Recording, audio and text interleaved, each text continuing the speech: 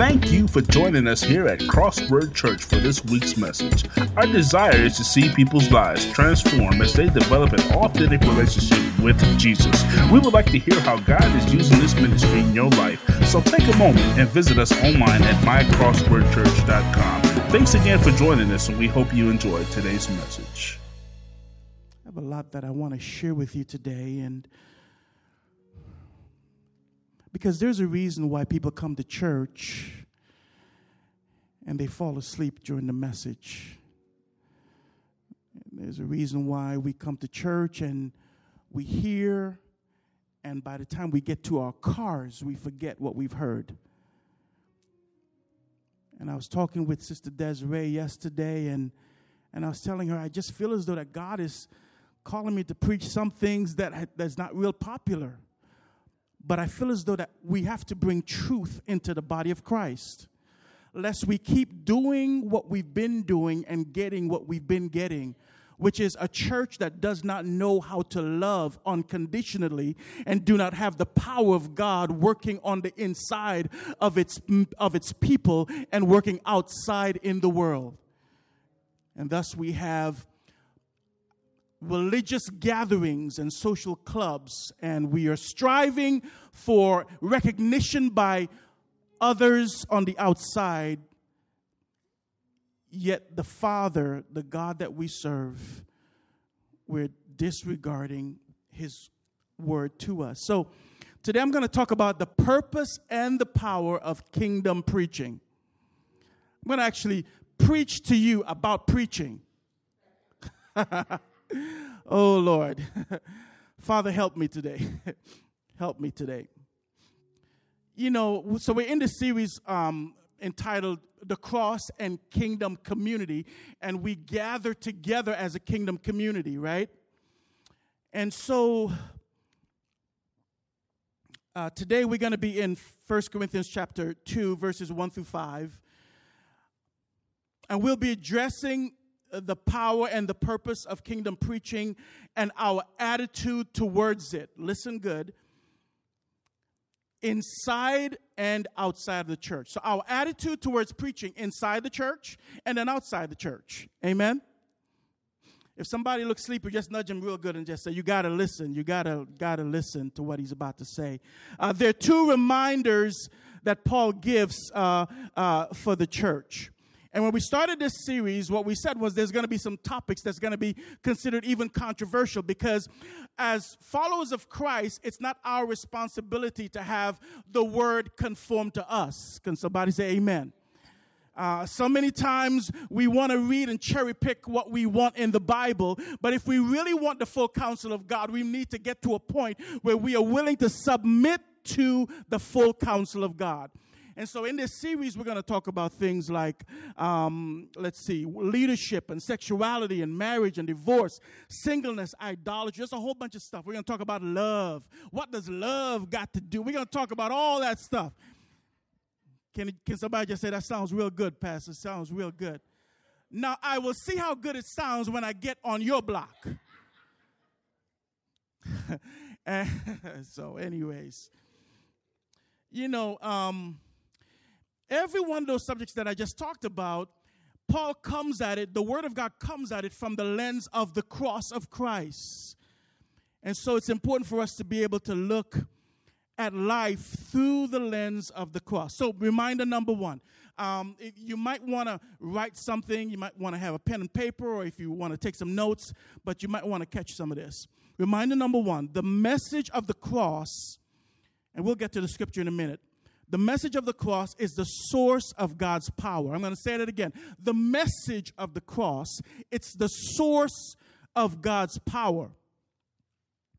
Paul says in 1 Corinthians 1:17, and we read this last week, for Christ did not send me. Paul is talking about himself.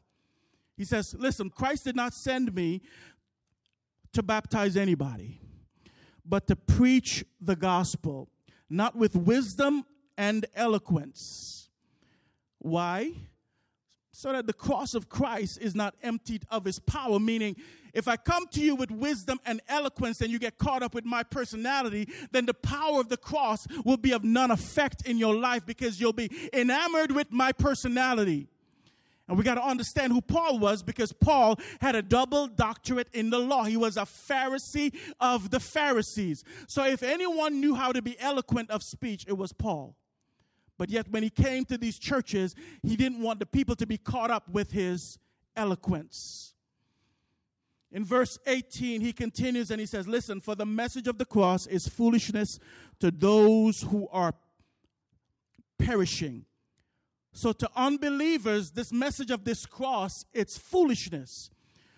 But to those who are being saved, believers, it is the very power of God. Verse 24 of this same chapter, he says, but to those whom God has called, both Jews and Greeks, Christ is the power of God and the wisdom of God. He also makes the same statement in Romans chapter 1, verse 16. And some of us quote it, and he says this, listen, for I am not ashamed of the gospel of Christ. I am not ashamed of the gospel. Why? Because the power, the gospel, it is the power of God that brings salvation, that brings redemption, that brings healing. It brings transformation to everyone who believes, first to the Jews and then to the Gentiles. This is important that we know. The gospel can be preached to an audience such as this, and to some people, it's just words that someone is saying. And to other people, it is changing their hearts. There's two different effects. We're going to talk about those in a second. Listen, in this Romans 1:16, it could be said this way: for the gospel is the power of God for salvation. So I am not ashamed of it. So to what end is the cross the resource and the power of God? He actually tells us in verse 18. This is what, if you were to break it down in layman's terms, this is what Paul is really saying. The power of the gospel, the power of the cross, is it converts those who receive it, and it literally will condemn those who reject it. What?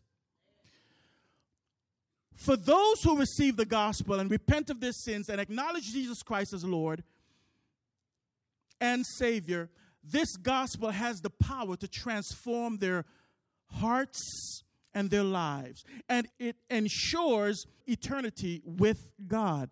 But on the other hand, everybody say on the other hand, the same power works in the opposite for people who will reject the gospel and continue to say no to it. It has a hardening effect on their hearts and on their lives. And what it actually does, it ensures their eternal destiny apart from God. Y'all see that?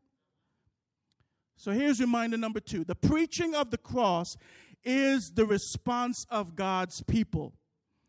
For those of us who have received salvation through preaching, and through the preaching of the cross, our response is that we are now compelled to go announce this message of the cross to somebody else. So that's why when we talk about evangelism around here, it's not about a few people feeling as though that they're evangelists and so they get to go out on the church corner on a Friday night. No. The message of the cross should compel us if we have received the benefits of salvation in our lives. And that's one of the reasons why you have churches that are literally dead, because there are people that saying the cross has changed them, but they're not at all telling anybody else about what God has done in their lives. And so you sound real churchy on Sunday when you're around your neighbors and one of your church friends, but when you're in your other circles of influence, you have nothing to say about this gospel that you say have saved your life. Everybody say contradiction. And so what we want to do is we want to make sure that there is no reason for us to not feel not only confident, but watch this, competent in sharing the good news. Everybody say good news. Okay, y'all still with me? See, when we realize that Jesus came down from earth, from the Father, that he lived the sinless life that we could not have lived, that he died a death that we should have died, as the Son of God, that he took the punishment of our sins, watch this, in our bodies. And then he rose from the dead to restore us back to God. That's good news. That's really, really good news. And when you really come to grips with this news, when you really become persuaded by it, you can't help yourself. You can't help but being compelled to share it. Amen? Had the opportunity to sit, my wife and I, with an incredible young lady this week, and she was just talking about, she just wants to tell everybody about what's going on in her life. I won't put her name out here. I won't put her business out there. But we can see the transformation that's happening. You know, there is a note to the church in Revelation, and to one of the church, the Laodicean church, the church that felt as though that they had it all figured out and they were living the good life. God said, listen, you had forgotten about your first love. There was a love and a passion that you had for God, and for some reason, that passion, that love has been emitted from your life. And so now watch this. What you're doing is going through a religious activity. And there is no power. There is no passion in how you're living out your life for God. It's interesting that Paul begins this letter by starting to talk about this idea of preaching. Because we're only going to learn about all these other subjects through the process of preaching. So I have 4 challenges for pastors and for the people. 4 challenges for pastors and for leaders who preach or teach in a formal setting, and for the people who listen to the preaching as well as those that are receiving the preaching. So this morning, we're going to look at one of those challenges. And then there's going to be 6 responses that I'm going to outline about that challenge. So challenge number 1. Here's the challenge.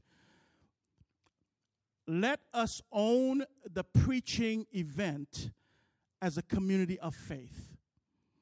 Let us not come to church and just expect the preacher to just preach me a good message that's just going to make me feel good in the moment. Let us own this whole encounter together.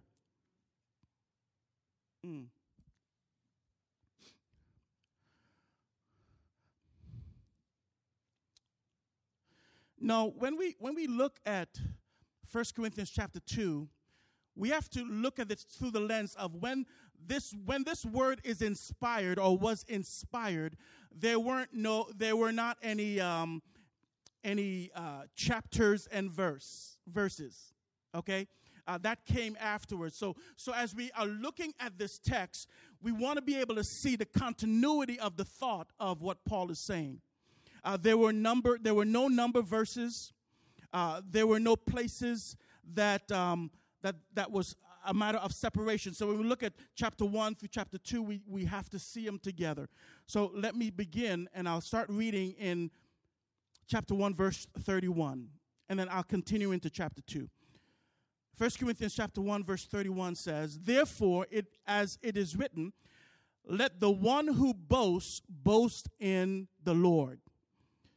So if you're going to boast about anything, boast in the Lord. Then chapter 2, verse 1 says, And so it was with me, brothers and sisters. When I came to you, I did not come with eloquence or human wisdom, as I proclaimed to you the testimony, the gospel about God. For I resolved to know nothing while I was with you except Jesus Christ and him crucified. I came to you in weakness with great fear and trembling. My message and my preaching were not with wise and persuasive words, but with a demonstration of the Spirit's power, so that your faith might not rest on human wisdom, but on God's power. But on God's power. So there's a bunch that's going on here. But if we see the word and is a connector. So it's connecting 31 of chapter 1 to verse 1 of chapter 2. Paul says, listen, I didn't come to you with excellence of speech or human wisdom, because I came to proclaim the testimony about God. There's so many churches that you can come to on a Sunday morning, and it's hard sometimes to even hear the gospel in what's being presented. Oh, Jesus, help. Okay. And then sometimes as leaders, we can find ourselves feeling as though that because we are learned as we think we are, and we have some measure of stature, there can be a measure of pride that can be in us. And Paul makes this statement. He says, I resolve to know nothing except Christ and him crucified. So, and is the connector. He's continuing his thought. And everything we're going to talk about now moving forward and in these verses is connected to chapter 1. So first of all, who is talking to whom here?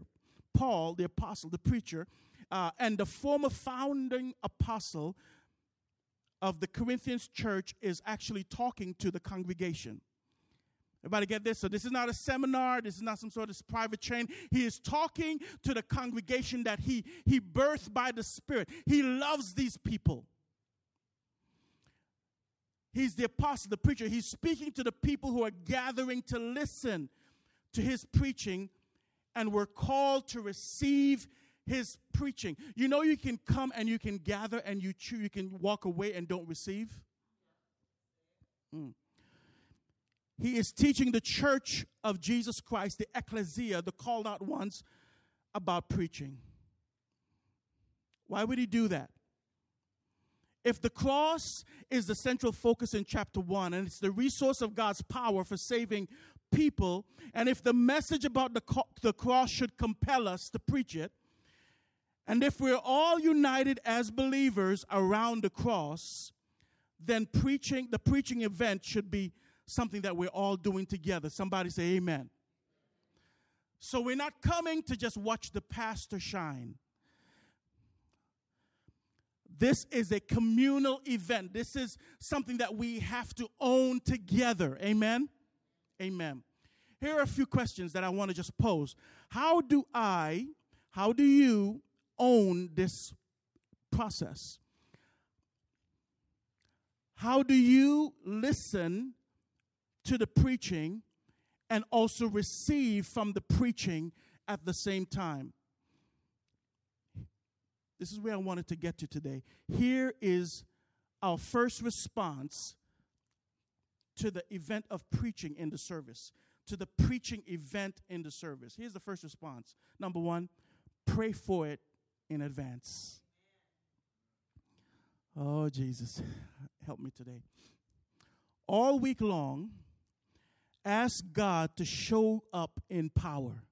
Can you imagine what would happen if, as a congregation, that we were united around the cross, and we want to see a move of God, and we are believing that God would send people that are broken, send people that are discouraged, send people that are hurting, send people that are prideful, and we're believing that when they come here that the preaching of the word would be so anointed that they would be delivered and set free in the house. Can you imagine if a congregation of believers had that type of attitude? What would happen in the service? I would beg to say that people would start getting healed in the parking lot.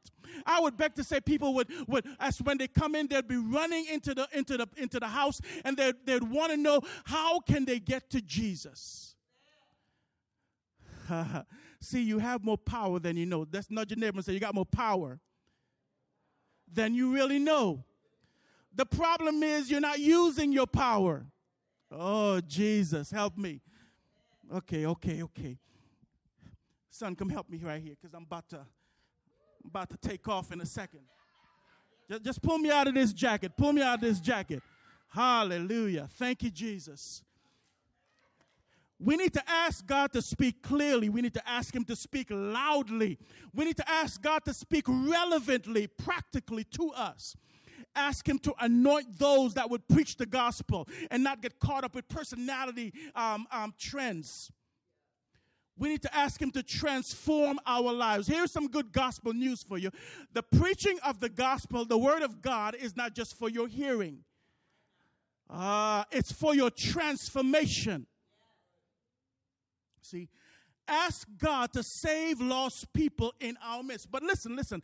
God can't save lost people in our midst if there ain't no lost people in the house. Oh, Jesus. If there's no one in the house that knows that does not know Jesus, I know that's like a double negative, but y'all get what I'm saying. If we don't have anyone in the house that's an unbeliever, God can't save them.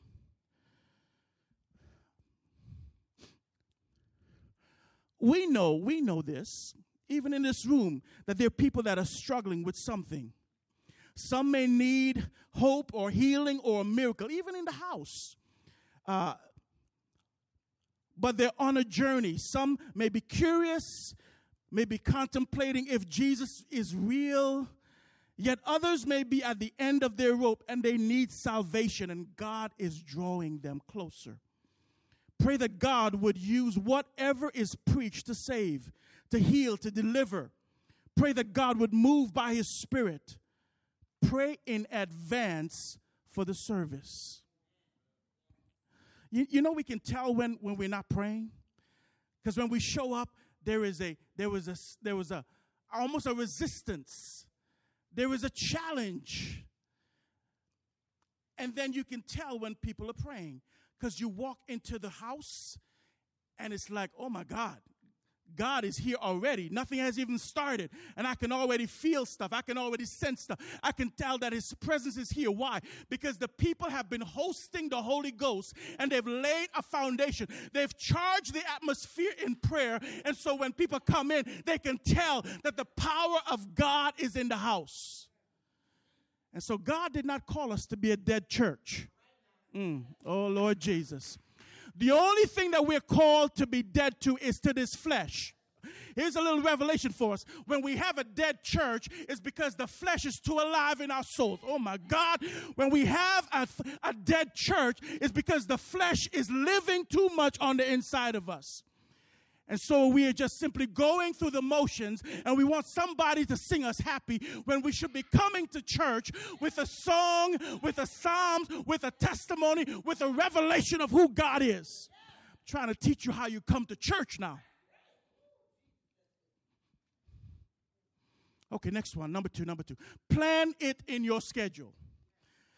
Oh, Jesus. Don't let it just be an afterthought. Make it a priority. We're talking about I'm coming to hear God speak to me. V.L. Stanfield said, preaching is actually giving the Bible voice. Listen to that. It's actually giving the Bible voice. Wow. Now think about it. If we believe that it is the Word of God, if we believe that it's the inspired Word of God, and we believe that when God is preaching, we're actually getting the audible voice of God being communicated to us, how much more important should it be for us to prioritize it in our lives? We should plan for when the Word of God is being verbalized and vocalized in our faith community. We should see it as an opportunity. Watch this, church. It's an opportunity for me to be transformed to be more like Jesus. Number 3, prepare for it in your heart. This is how we come to church. We want to prepare for it in our hearts. Think about it. Anticipate it for your spiritual edification and growth. Ask God to prepare you for it. You may need to go to bed, listen, a little bit early on Saturday. so that you will be awake and alert in the service in order to hear the preaching of the word. There's so many people that when they come to church, they're engaged in the praise and worship, and they're having a great time in praise and worship. And as soon as the pastor get up, they go. And then they want to have the audacity to say, I need to rebuke the devil, because every time the word come, I feel sleepy. You need to kill that flesh. You need to kill that flesh. That's what you need to do. Jesus. True preaching should interact with our hearts and with our minds and apply to us and be applied to our lives so that we can become more like Christ. We should all expect to hear from God through the preaching of the cross. All of us, when we come to the church house, we should all expect for God to be telling us something about our situation, about our lives. If we just come in and we're just singing some songs and we just heard some preaching and we didn't get a word from God, I would beg to say that we did not engage the process. So, what does the night or the day before church looks like for you? How about the hours before church? Are you busy and stressed out on Saturdays? Pastor, you don't understand. Saturday is my errand day. I got all this stuff to do. I'm spending 6 hours at the mall. I got to get caught up with all my friends. I got all these other things to do, right? Or do you intentionally take time to quiet your spirit before God with the expectation that God will speak to you through the preaching of the word? Are you spending time with everybody else except God on a Saturday? I'm trying to teach you how you come to church and you get everything that God designed for you to get versus come to church and just droning through the process and don't get nothing. Okay.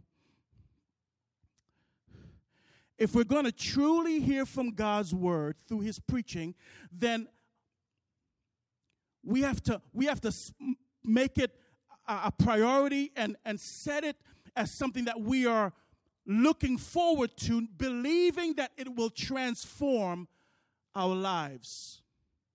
Number 4, participate in it every week.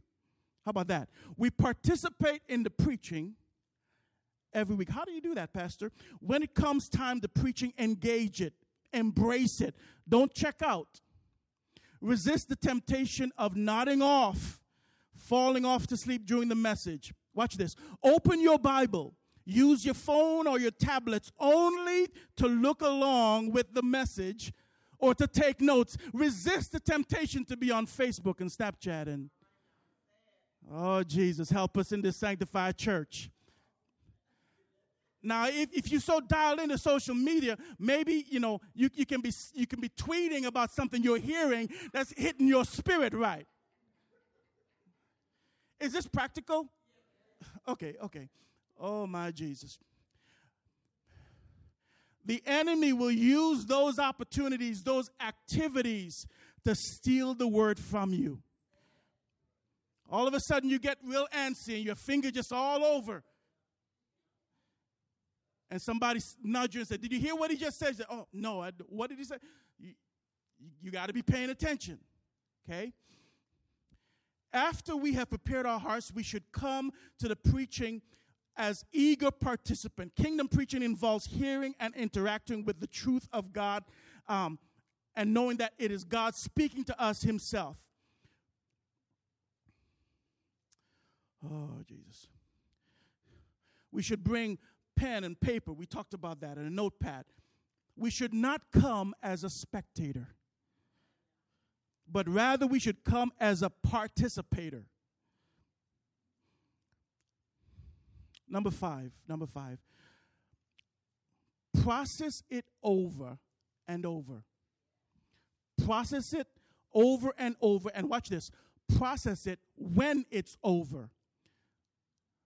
Process it after the preaching has stopped. how am I going to do that if I don't have any notes? How am I going to do that if I don't go back and listen to what was taught? Revisit the text the coming year, the coming week. Review the notes that you wrote down.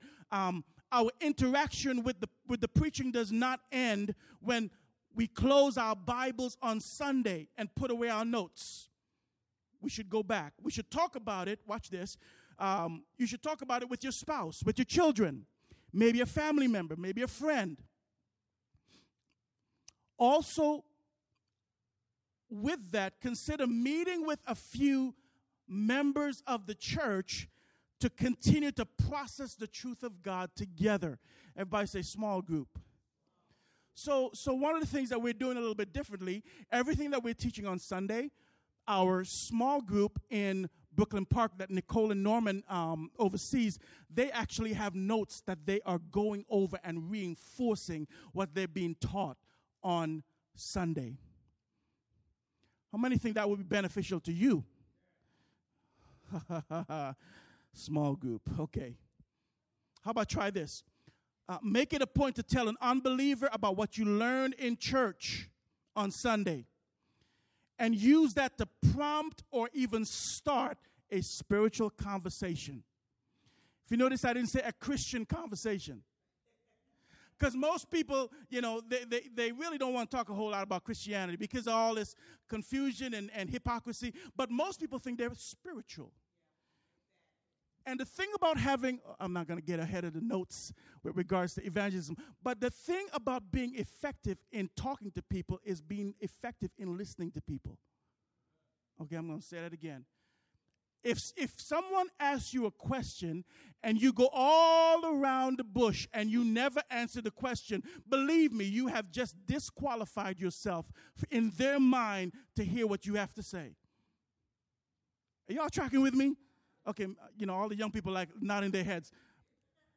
Because it's not about how eloquent you think you sound. It's about can you answer my question?